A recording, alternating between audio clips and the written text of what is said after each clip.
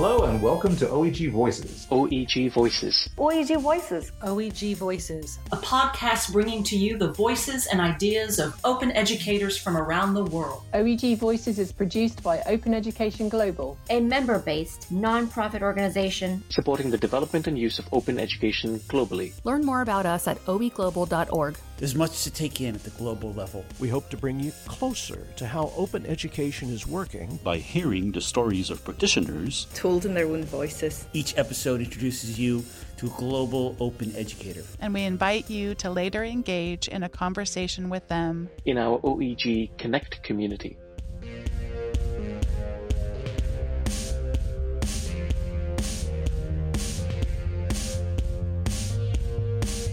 Hello and welcome to OEG Voices. This is our podcast that we produce at Open Education Global.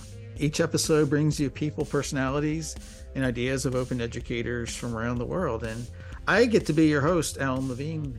And this week is really special because here and elsewhere, because we're in the first day of Open Education Week. And what I have done the last couple of years is to find 2 sessions to record one of these podcasts where we not only record it, but we offer spaces for other people to join in and listen. We have guests in the studio, which is exciting. But what's really special is that we're able to line up for this episode someone I've been wanting to talk to for a long time. And we're really proud to have Delmar Larsen, the director of the LibreVerse project, also who finds time to be a professor of chemistry at UC Davis. Some of this is in later recognition of the 2 OE awards for excellence for open curation and open infrastructure that went to LibreVerse.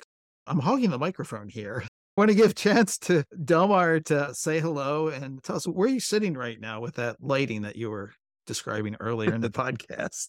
First, it's a pleasure to be here. Thank you, Alan. At least virtually here, that is. I am sitting in my office in the chemistry department in the University of California, Davis, in Davis, California. And I have lots of sun on at least one half of my face, but that's characteristic of being in a window in the Central Valley. Yeah. And I'd like to ask, where'd you grow up? Where were you raised? Oh, that's a loaded question. And we might touch upon that a little bit. I was born in Anchorage, Alaska. I spent the first 6 years of my life in Anchorage, Alaska, and then I spent another 5-ish years puttering around Nebraska, Iowa, Missouri a little bit, and then ultimately from about 12 years old until about 22, I was in Seattle, Washington. That's a lot of moving around. What kind of student were you? What did school to young Delmar? It depends upon how young you mean. So I actually was failing everything up until 6th grade, with the exception of science, completely failing. I was in a special education. Not that's failing, but that was where they placed me for a period of time. And then I switched school only once to twice every year. So the first year that I started and ended in the same school was in 7th grade. And then the next year that I did that was 10th grade. And I just happened to go to one school that everything was aligned right. And I was not failing anymore. And I really don't have a good reason to explain that. And that happened around 6th grade. Mr. Hansen was his name. And I don't think that that teacher particularly liked me. It wasn't that it didn't resonate with me. It was just something happened when I got there. That's fantastic. And first you went into chemistry, right? Yes, I've always wanted to be a chemist. The biggest issue I had was whether I wanted to be a physical chemist or an organic chemist or a biochemist. And it became clear that I loved math and I loved physics, so I became a physical chemist. Actually, I became a biophysical chemist. For those who in the house who aren't real understand the chemist, what are the major sort of differences between physical and, I already forgot the other ones. Bio and organic. Yeah. Because everybody, I remember people like talking in fear of having to take organic chemistry. Yeah. Organic chemistry is considered the gateway class. How would I describe it? Physical chemistry is a mixture of physics and chemistry. It doesn't involve synthesis so much or at all. It's more of physicists that are not afraid of chemicals is a good way in order to describe that. The rank and file chemists that do the synthesis, wet lab and things like that, they might not consider us to be terribly chemistry oriented. But if I go to the physics department, the way I view things is very different from the way they view things. We're stuck in a middle between physics and chemistry. And let's play this out. Where did you go to university? My first 2 years, I went to Edmonds Community College, which is a community college in not upstate, it's north of Seattle. And then after that, I transferred to the University of Washington. So I transferred in 93, graduated with my bachelor's degree with distinction in 95. And then I went to the University of Chicago, where I was there for 2 years. But my graduate advisor was by and large purchased by Berkeley. And so I had to move the lab from Chicago to Berkeley in my third year of graduate education. So then I completed the last 3.5 years in Berkeley. Then after that, I got my PhD and I went to do a postdoc in the Free University of Amsterdam for 3.5 years. That was largely because I needed to recoup, because the Berkeley experience was exceedingly destructive on my brain, as it is for many people. And then after 3.5 years in Amsterdam, I repatriated, although I did it grudgingly because Europe was great, back to LA for a year, and that was really quite a shock. And then from there, I went to Davis. So it bounced around, not just when I was younger, but also when I was older, but that's a standard academic life. And so what is the origin? How did you end up coming up with the idea or for creating LibreText? What was the spinoff for that? I became a professor in 2005, an assistant professor. And if you're applying for Science Foundation grants, there's the actual research that you propose, and there's a component called broader impacts. And broader impacts are meant to be efforts that better the community, which is, in my opinion, a good thing to have with any project that involves lots of money. That's any public funded project. Those projects I found to be oftentimes falling into several categories. Inner city school students, a new class, running a workshop or sort of thing. And I wanted something somewhat original. So I was trying to think about what I wanted to do for a while, but I couldn't really come up with something original. It just doesn't turn on like a moment. But then I taught a class in my second year. It was a physical chemistry class for life sciences. And so it was predominantly students that were looking for nursing or medical professions. And took a first edition by a very famous physical chemist, this massive textbook author. And the book was $200, which was pretty pricey back then. Still pricey now, but it was, you hear more issues now than then. And it was a first edition, just off the press. And this guy had made books for decades. I learned from several of his books. It was even his physical chemistry book. So when I looked over it, I thought it was pretty reasonable, looked good. It turned out it had lots of issues. Lots and lots of issues. And so students were having problems. They were coming to me. I was selecting them. I was getting the issues relating to that. And I felt, well, the students were being abused. They were asked to pay a lot for their book, and the book was just not good, not as good as it could be. And then I called up the editor. I said, okay, called them up and said, well, your book has issues. And they said, no, it doesn't. Yes, it does. I teach from it. I'm a subject matter expert. It has this issue. No, it doesn't. And this happened for 5 minutes, bouncing back and forth. Finally, they said, oh, yeah, we have a list of errata. Why didn't you lead with that? Why did you make me go through this game? And I got off the phone, and the first thing I said is, I can do a better job. Now, that's hubris. And little did I know what that actually entailed. But then I started thinking, okay, how would I go about doing that? At the time, Wikipedia was just starting to crank up. It exists in different forms than that, but it really started to get in academia. And they had the standard, Wikipedia is bad, don't use it, and all the stuff that we may remember from that time. But the one thing that I picked up on is I have loads and loads of students. My large general chemistry class is 500 students. So if I were to motivate just 20%, 10% of those students in order to start writing and contributing to it, and I used a wiki-based approach, which is the ideal technology for large-scale collaborative construction efforts to do exactly what I want to do, I can do that. So we started to do that. So I did what's now referred to as open pedagogy. In fact, we've used 5,000 to 10,000 students that have contributed to the LibreText project over the last 15 years. We are celebrating our 15th year birthday this year, or not this year, this week. But we don't typically tell very many people about the open pedagogy approach of it. We have a lot of best practices that we're going to try to tie together in order to be able to really scale that up, because we learned a lot from that. But anyways, the point is, it was just a merging of several different things. Someone irritated me. I was looking for the right time. I was motivated in order to be able to do it because I grew up poor and I had lots of issues associated with my growth that really made me want to be progressive and change the system, break the system, whatever you want to call it. And it just basically all worked. So you started obviously with chemistry. What prompted you to go beyond chemistry? interest, not necessarily my interest, but lots of other people who were asking me about that. So the ChemWiki was the precursor, and that's what we started. And that existed for about 3 years.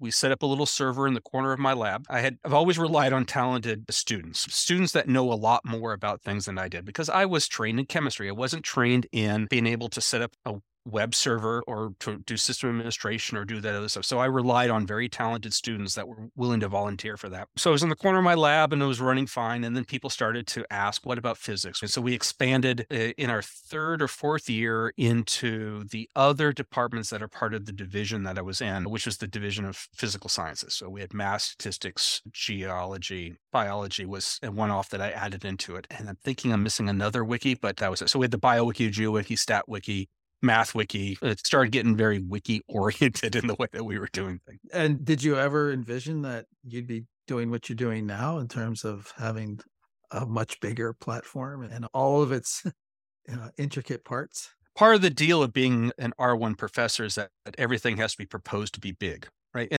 so whenever we make proposals, we always lay it on really thick with lots of icing and talk about where everything's going to go. Now, whether it goes that way, it rarely does, but we always have grandiose plans off of it. So I always had plans that I used to refer to taking over the world, or world domination was the term I used. It turned out that I offended too many people to say that I wanted world domination. This is the right path for world domination, but nonetheless, some people didn't exactly like me talking like that, so I stopped that parlance. But I always had the dream that it was getting big, but I never really understood that meant sucking the lifeblood out of me in order to maintain the project at the level that it is going. It's beautiful to see where it's going, but it's really quite a lot of work in order to do it. Yeah, and I've seen instances where I see online where people have had work locked up in other platforms, and you've made some really heroic efforts to be able to bring them into LibreVerse. Is that part of the mission too? I always think, I love every time I see it, it's free to textbook, and that's a nice little flip on the free textbook approach. That's the philosophy there, isn't it? Yeah, it's always been our philosophy. The mechanisms have changed a bit. So in the beginning, it was all open pedagogy. Then it started to change into people who contributed stuff. So we'd find content on the internet. We would ask the author for permission to bring them into our site, and then we'd bring them in. And the idea was to try to grow in that way, just by sheer chance. Like I said, I really didn't know what I was doing when I was doing these things. But what I was doing was perfect for search engine optimization, because what we were doing is we were creating a lot of content, because the students were creating it, and it was a lot of unique content, and it was constantly being updated. And that right there was what started to make Google recognize us. And then that became this partnership that I had with Google, in which we benefited greatly from search engine optimization, or at least from Google searches, that we didn't try to game the system in any way whatsoever. It just happened naturally. But then we started to change in our mechanisms. So after a few years, the first year or two, it was students driven. Okay.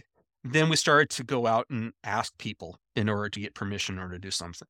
And at that time, Creative Commons was growing a lot. And it became clear to us that we don't have to ask, because technically, when you put a Creative Commons entry on something, you're essentially putting a free sign that's sticking outside with caveats in order to use it properly. But you're essentially giving pre-permission in order to bring it in. So we start bringing them in. The key point that we do here is that the effort of bringing it into our platform is actually a fairly time-intensive process, because we bring in content from PDFs or from websites or from LaTeX source or from Pressbooks. And it's a wide variety of things. We bring them in, and then we have to go through and digest them and bring them into a proper standard. So that whole process we call harvesting, which is a term that some people also don't like, but nonetheless, it provides a good description of the efforts necessary in order to be able to go through this process and put it into place. As OER started to grow, we started to also continue the harvesting efforts in order to grab as much OER, subject to what the O is and OER, and bring it into our platform and benefit from it. That provided a very powerful approach because it was centralized. So you went to one source in order to find it. And that right there provided the best way in order to curate the content. So this is the big issue here, is that we're not a platform with the end goal is to just publish something. We're not a publishing platform where you basically say, here it is, you publish it, and we're done. We're in academia. We recognize that's the start of the issue. That's not the end game. And we need to go through curation efforts. We need to constantly update. We need to constantly curate, because everything needs to be updated. And what one person thinks is the right level for the quality of a book can become very different from a different person who has the same book. It's a constant active thing. And because we are subject matter experts, not in every subject matter, of course, but we have lots of people on our team in order to do that, we're constantly updating and curating our content. And that right there distinguishes us from other platforms that essentially that's not their game. Their game is, here it is, you use it, give us the money, and we're done. And it's actually the hard part is the curation effort. Posting it is actually not that hard in order to be able to go through the effort off of there. And that's the time-consuming effort that really, I think, is our niche.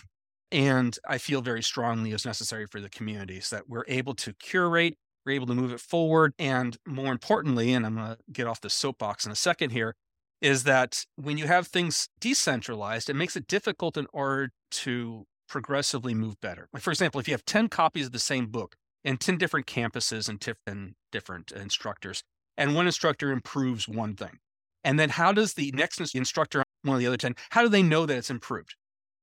If it's decentralized and there's no effective infrastructure in order to facilitate revision control or communication or propagation, it's essentially you have not every step forward is truly a step forward for the progress. And this is the issue that I have with many of the approaches in OER in general, is that we are doing lots of progress, lots of updating that's not really going into the central corpus that's moving things forward. Centralizing is one way, not the only way, but is one way in order to be able to address it. And that's the way that we go about doing so. But that's also a more painful way in order to go about doing so. So the upshot of all that thing is that bit off far more than I could chew. And fortunately, we had lots of other people come on board in order to be able to help us move forward with that, because our development team is a great development team. The curation team that's around the development team is great. We have somewhere between 50 to 100 undergraduate students that are actively helping to curate, update, whether it's accessibility, other issues across the board. And that's the nice thing about running this through the university and such. So I'll stop with there. And others saying that it's a big bite that we've started. Oh, we might tell you to stay on the soapbox, but I just love hearing this. What you describe, maybe to understand all the components, not all the components, but you describe it as the LibreVerse, because it's more than a textbook. What's all in the constellation of services or abilities that you add to this content? In order to answer that question, it's important to know where we came from. Actually, where we are, not where we came from. I'm a practitioner, right? Not only do I care about the platform in order to be able to create and distribute OER, I use OER. I haven't used a commercial textbook in 10 years. So I'm constantly updating, constantly utilizing it, which means that I have a very practitioner-oriented perspective around OER, which is oftentimes not the perspective that you get when you talk to librarians, you talk to commercial companies and things like that. And they have their own perspectives that are of value, of course, but nonetheless, the practitioner's perspective is the perspective that we have when we go about that.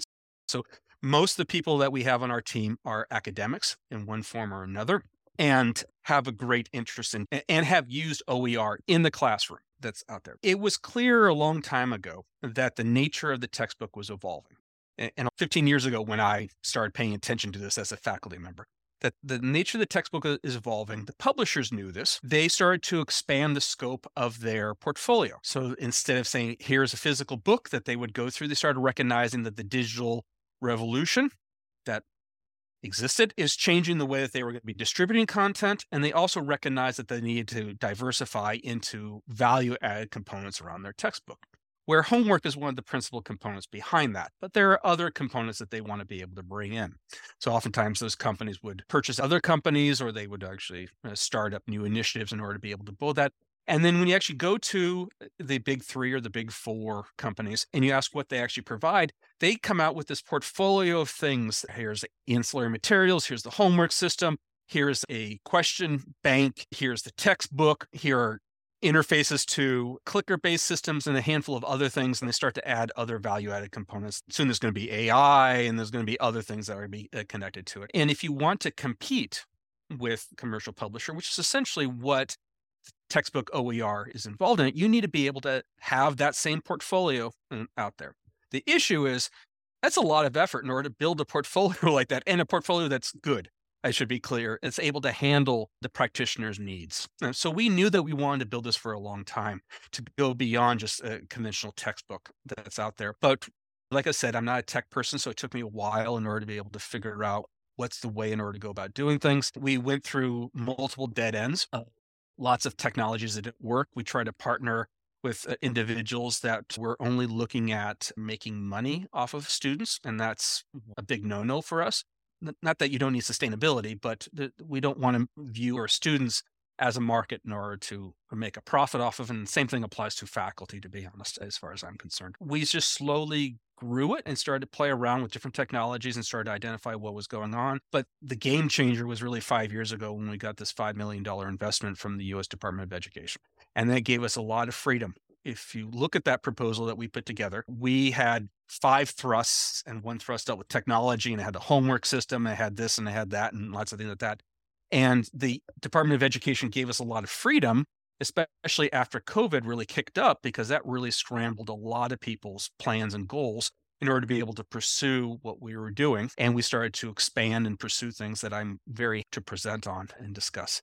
And just last week, we announced another $4 million investment from the state of California in order to expand the homework system that we are building, partially with the U.S. Department of Education money and partially with the state of California, this ADAPT homework system, and really scale it up massively. We're very excited about where that's going to be going. And then I think what may have been announced earlier today, but certainly will be discussed in a few days, is that we're working with the technical colleges in Wisconsin for expanding ADAPT for nursing with the new protocols that are changing for the nursing assessment infrastructure. Then we had new people that came in that knew a lot more about technology than I did, and just basically really improved what we were doing across the board. I'm very excited about what the LibreVerse is and where it's going. And it's recognizing that you need a holistic perspective in order to be able to address what the practitioner needs.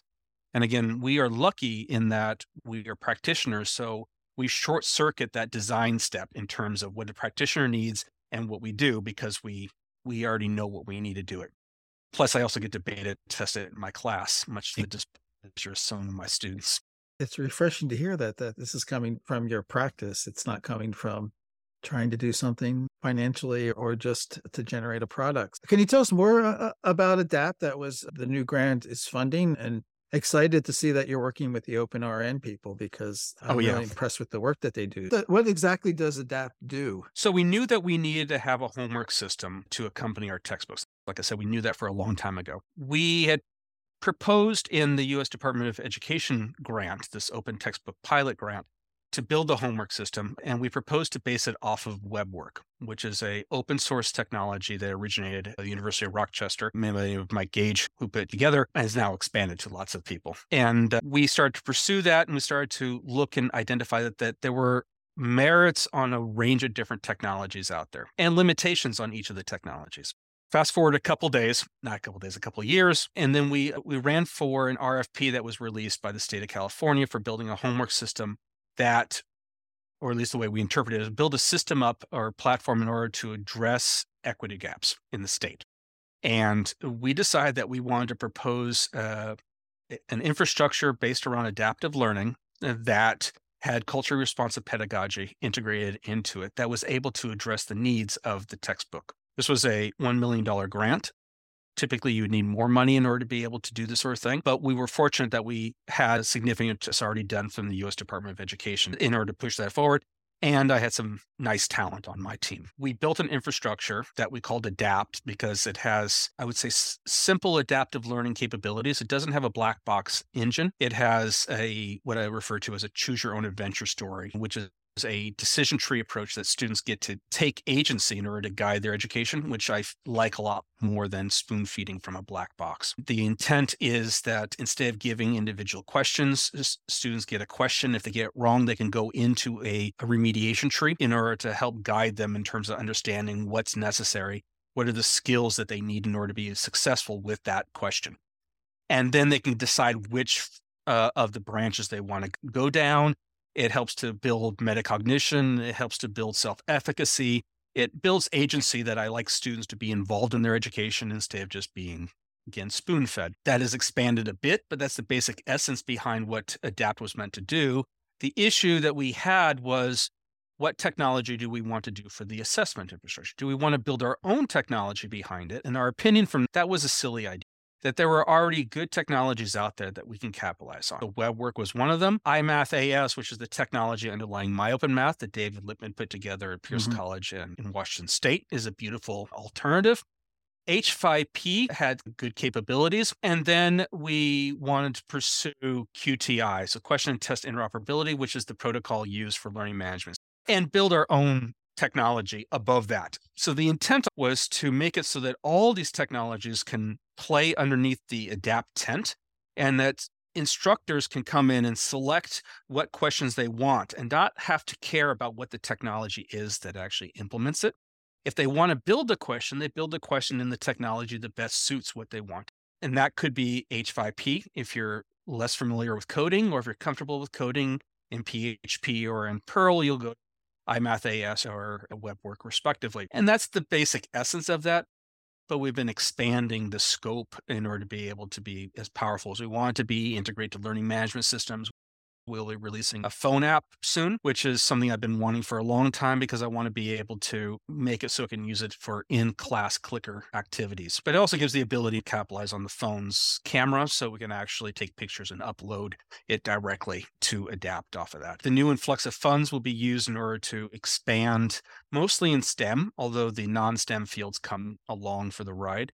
In chemistry, we're going to start building in new technologies for being able to create molecules and submit molecules. We have a virtual dissection technology that we're going to be implementing for anatomy and biology related topics, building some more capabilities for math using GeoGebra and other things.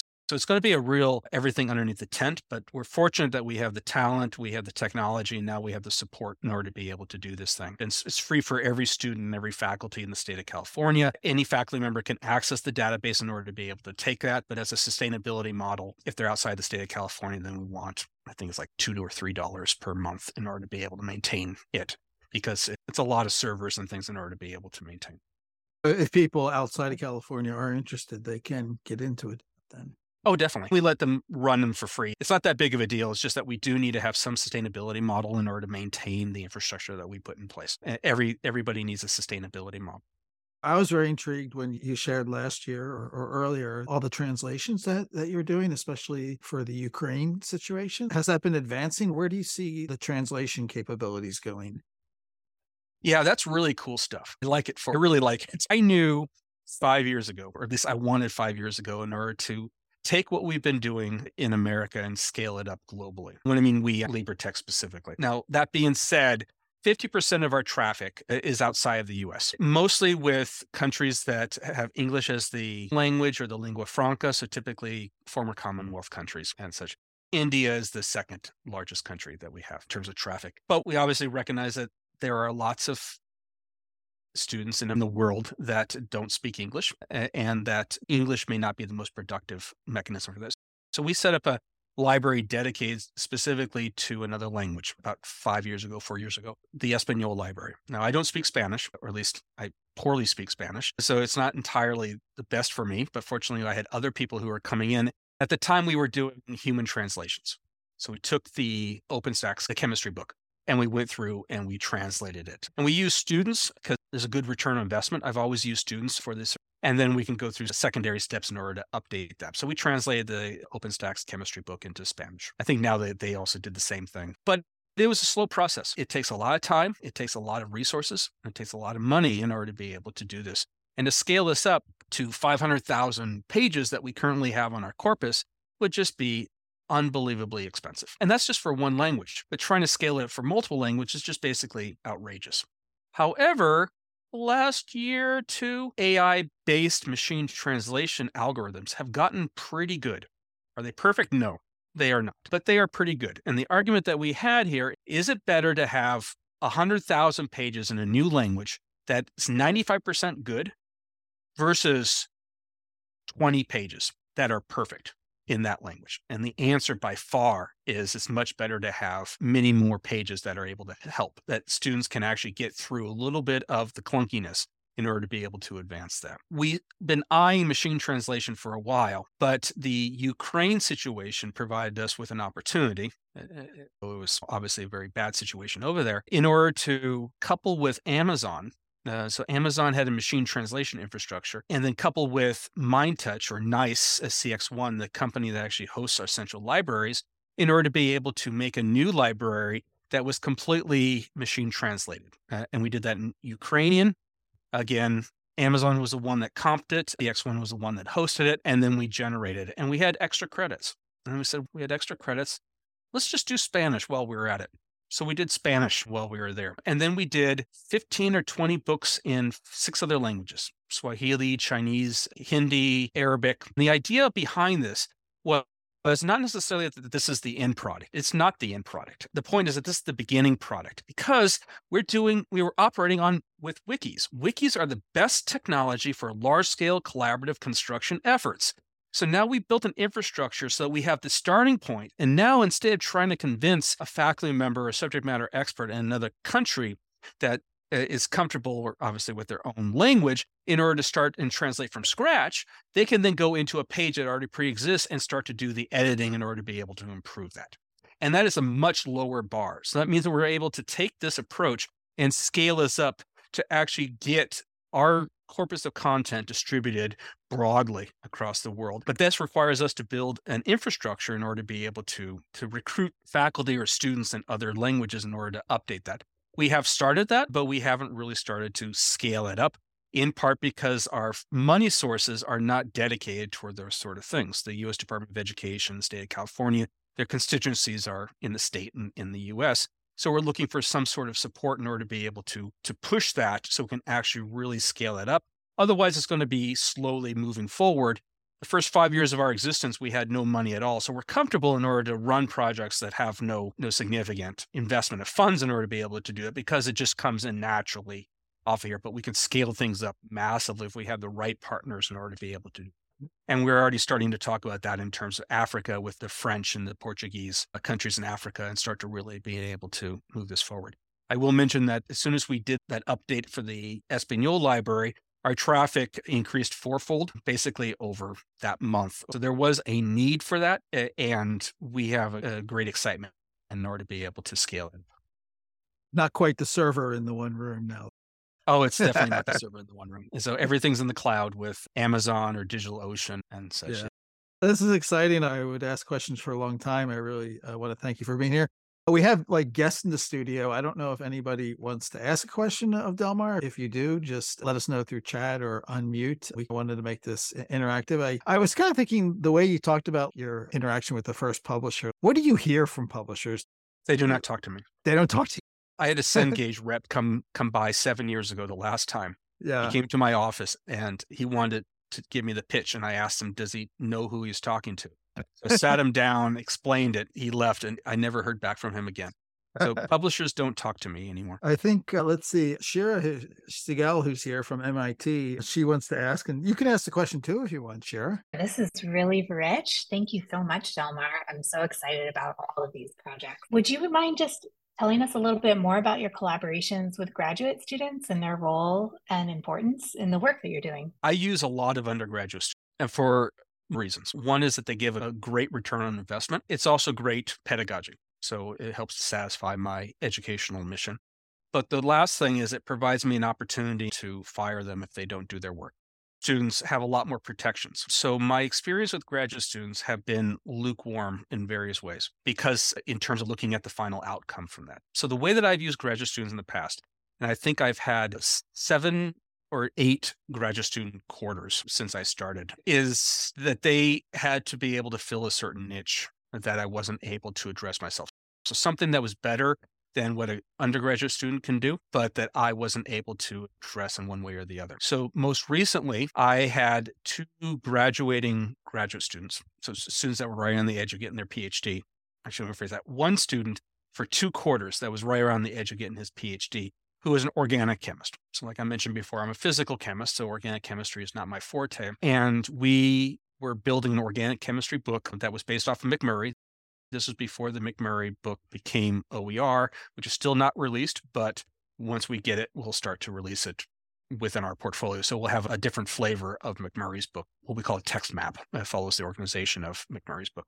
But we needed questions to add in to adapt. So I used that student in order to create questions. So he created about 500 to 1,000 plus questions, I think, that was put into ADAPT that we still haven't released, although individuals who are on ADAPT can come in and take a look at that if you have an instructor account. It's not public. Most of the questions are on ADAPT. I've used students, one I was actually particularly interested in I think it was last fall, that had training in tutoring for standardized tests. And maybe the need for this is changing a little bit because standardized tests are more passé. But the interest that I had was more of a diversity issue, that one could make serious arguments, and they were made out there, that students that are from marginalized backgrounds don't do as well on standardized tests as students that come from non-marginalized backgrounds. And there are multiple reasons for that. I wanted to see if we could take our infrastructure and make it so that we can provide some education for students that are from marginalized backgrounds. So basically create a course for how to do well on the SAT or the ACT or the GRE or whatever else that would be freely available to predominantly marginalized students, but be available to everybody. That would be then supplemented with ADAPT and goes through the infrastructure because it basically falls exactly in line. I still have a great interest in doing that, but we didn't continue it for a variety of reasons that's out there. But a graduate student who had the experience of tutoring in students for those things was the one that actually was putting those together. And I still very much believe in that topic. I think that might be one mechanism in order to try to address inequalities associated with standardization. It's just standardized exams have started to fall out of things. I could be wrong. I don't know if SATs are still being used around there. Those are two examples of how I use graduate students. Typically, graduate students that come in with some specific expertise that I don't have access to are the best graduate students in order to be able to use. Otherwise, undergraduate students provide a much greater return on investment and provides me the opportunity that if they fail to work, the financial hemorrhaging that's associated with that. The same issue also happens with postdocs and things like that. So if your postdocs are very clearly delineated for a specific topic, then it actually works quite well. It's just the protections are very intentionally, by what protections are meant for, make it difficult in order to be able to address them in the issue that I can't do conveniently with undergraduate students. What are your interests outside of work and teaching? What keeps you busy? Actually, it's only LibreText. Come on, I know you have a dog. I have one dumb dog and two apathetic cats. Yeah. I saw that on your Twitter bio. She's a dumb dog. That's just a joke in the house. Is she? Actually, my wife tells me to call her that because I don't think I have much of a right now. Pandemic really destroyed all that, and it's taking a while in order to get forward. Right now, most of what I dream is dreaming text, much to the displeasure of my family, except for my dog, who doesn't really seem to care too. Maybe the dog is dumb, but we'll stop that. Marcella, do you want to ask I want to highlight just a couple of things. I wanted to give a shout out to Jennifer for the wonderful submissions that she shared with us. We have 23 submissions from LibreText, and she did a wonderful job. So it's quite a bundle. So we're super excited that we are able to highlight those in Open Education Week and share with the community during this week, particularly since it's your 15th year anniversary. And we are so excited about that. And I just wanted to say congratulations. I've been a big fan of LibreText for a really long time. And it's just amazing to see how long it has come, how far it has come now. So happy anniversary. And the question is also, as Shira was saying, what's next for LibreText? What is the one thing that you would like to see in the next 15 years for LibreText to have? The one thing that you would say, yeah, hopefully in the next 15 years, that's something we are going to be able to offer. The dream we had. So one of the reasons that I was because of affordable education, and that was largely K-12 education, also obviously included post-secondary college up in I think in order to have a systemic on the need to address things in the K-12 space.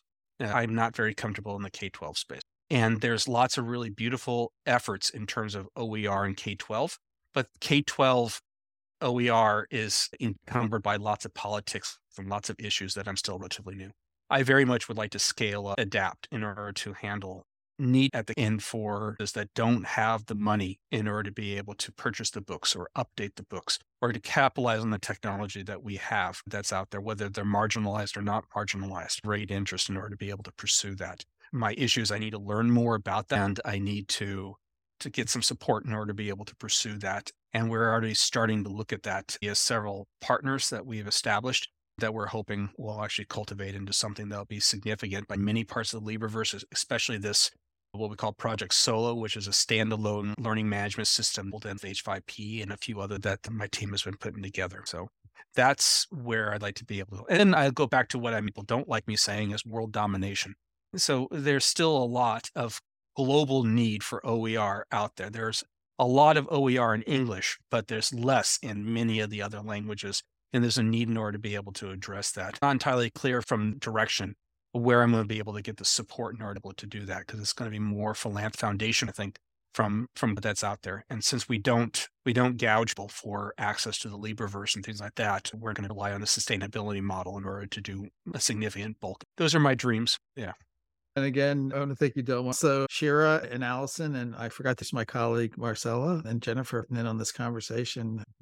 So I want to thank you I'm talking to you as the audience who's listening to this when I edit, for listening to this episode of OEG Voices, a podcast that we produce here at Open Education Global. So each episode, I pick a different musical intro track from the Free Music Archive. Because of Delmar's interest in chemistry, I found one called It's Okay We Have Chemistry by an artist named Dr. Wiley, and it's licensed under Creative Commons and non-commercial share. And you'll find this episode at our site, OEG. Again, if you follow up and engage in conversations with Delmar in OEG Connect, where I have seen him before, and elsewhere on the internet. And again, we just appreciate you so much for spending the time with us, Delmar.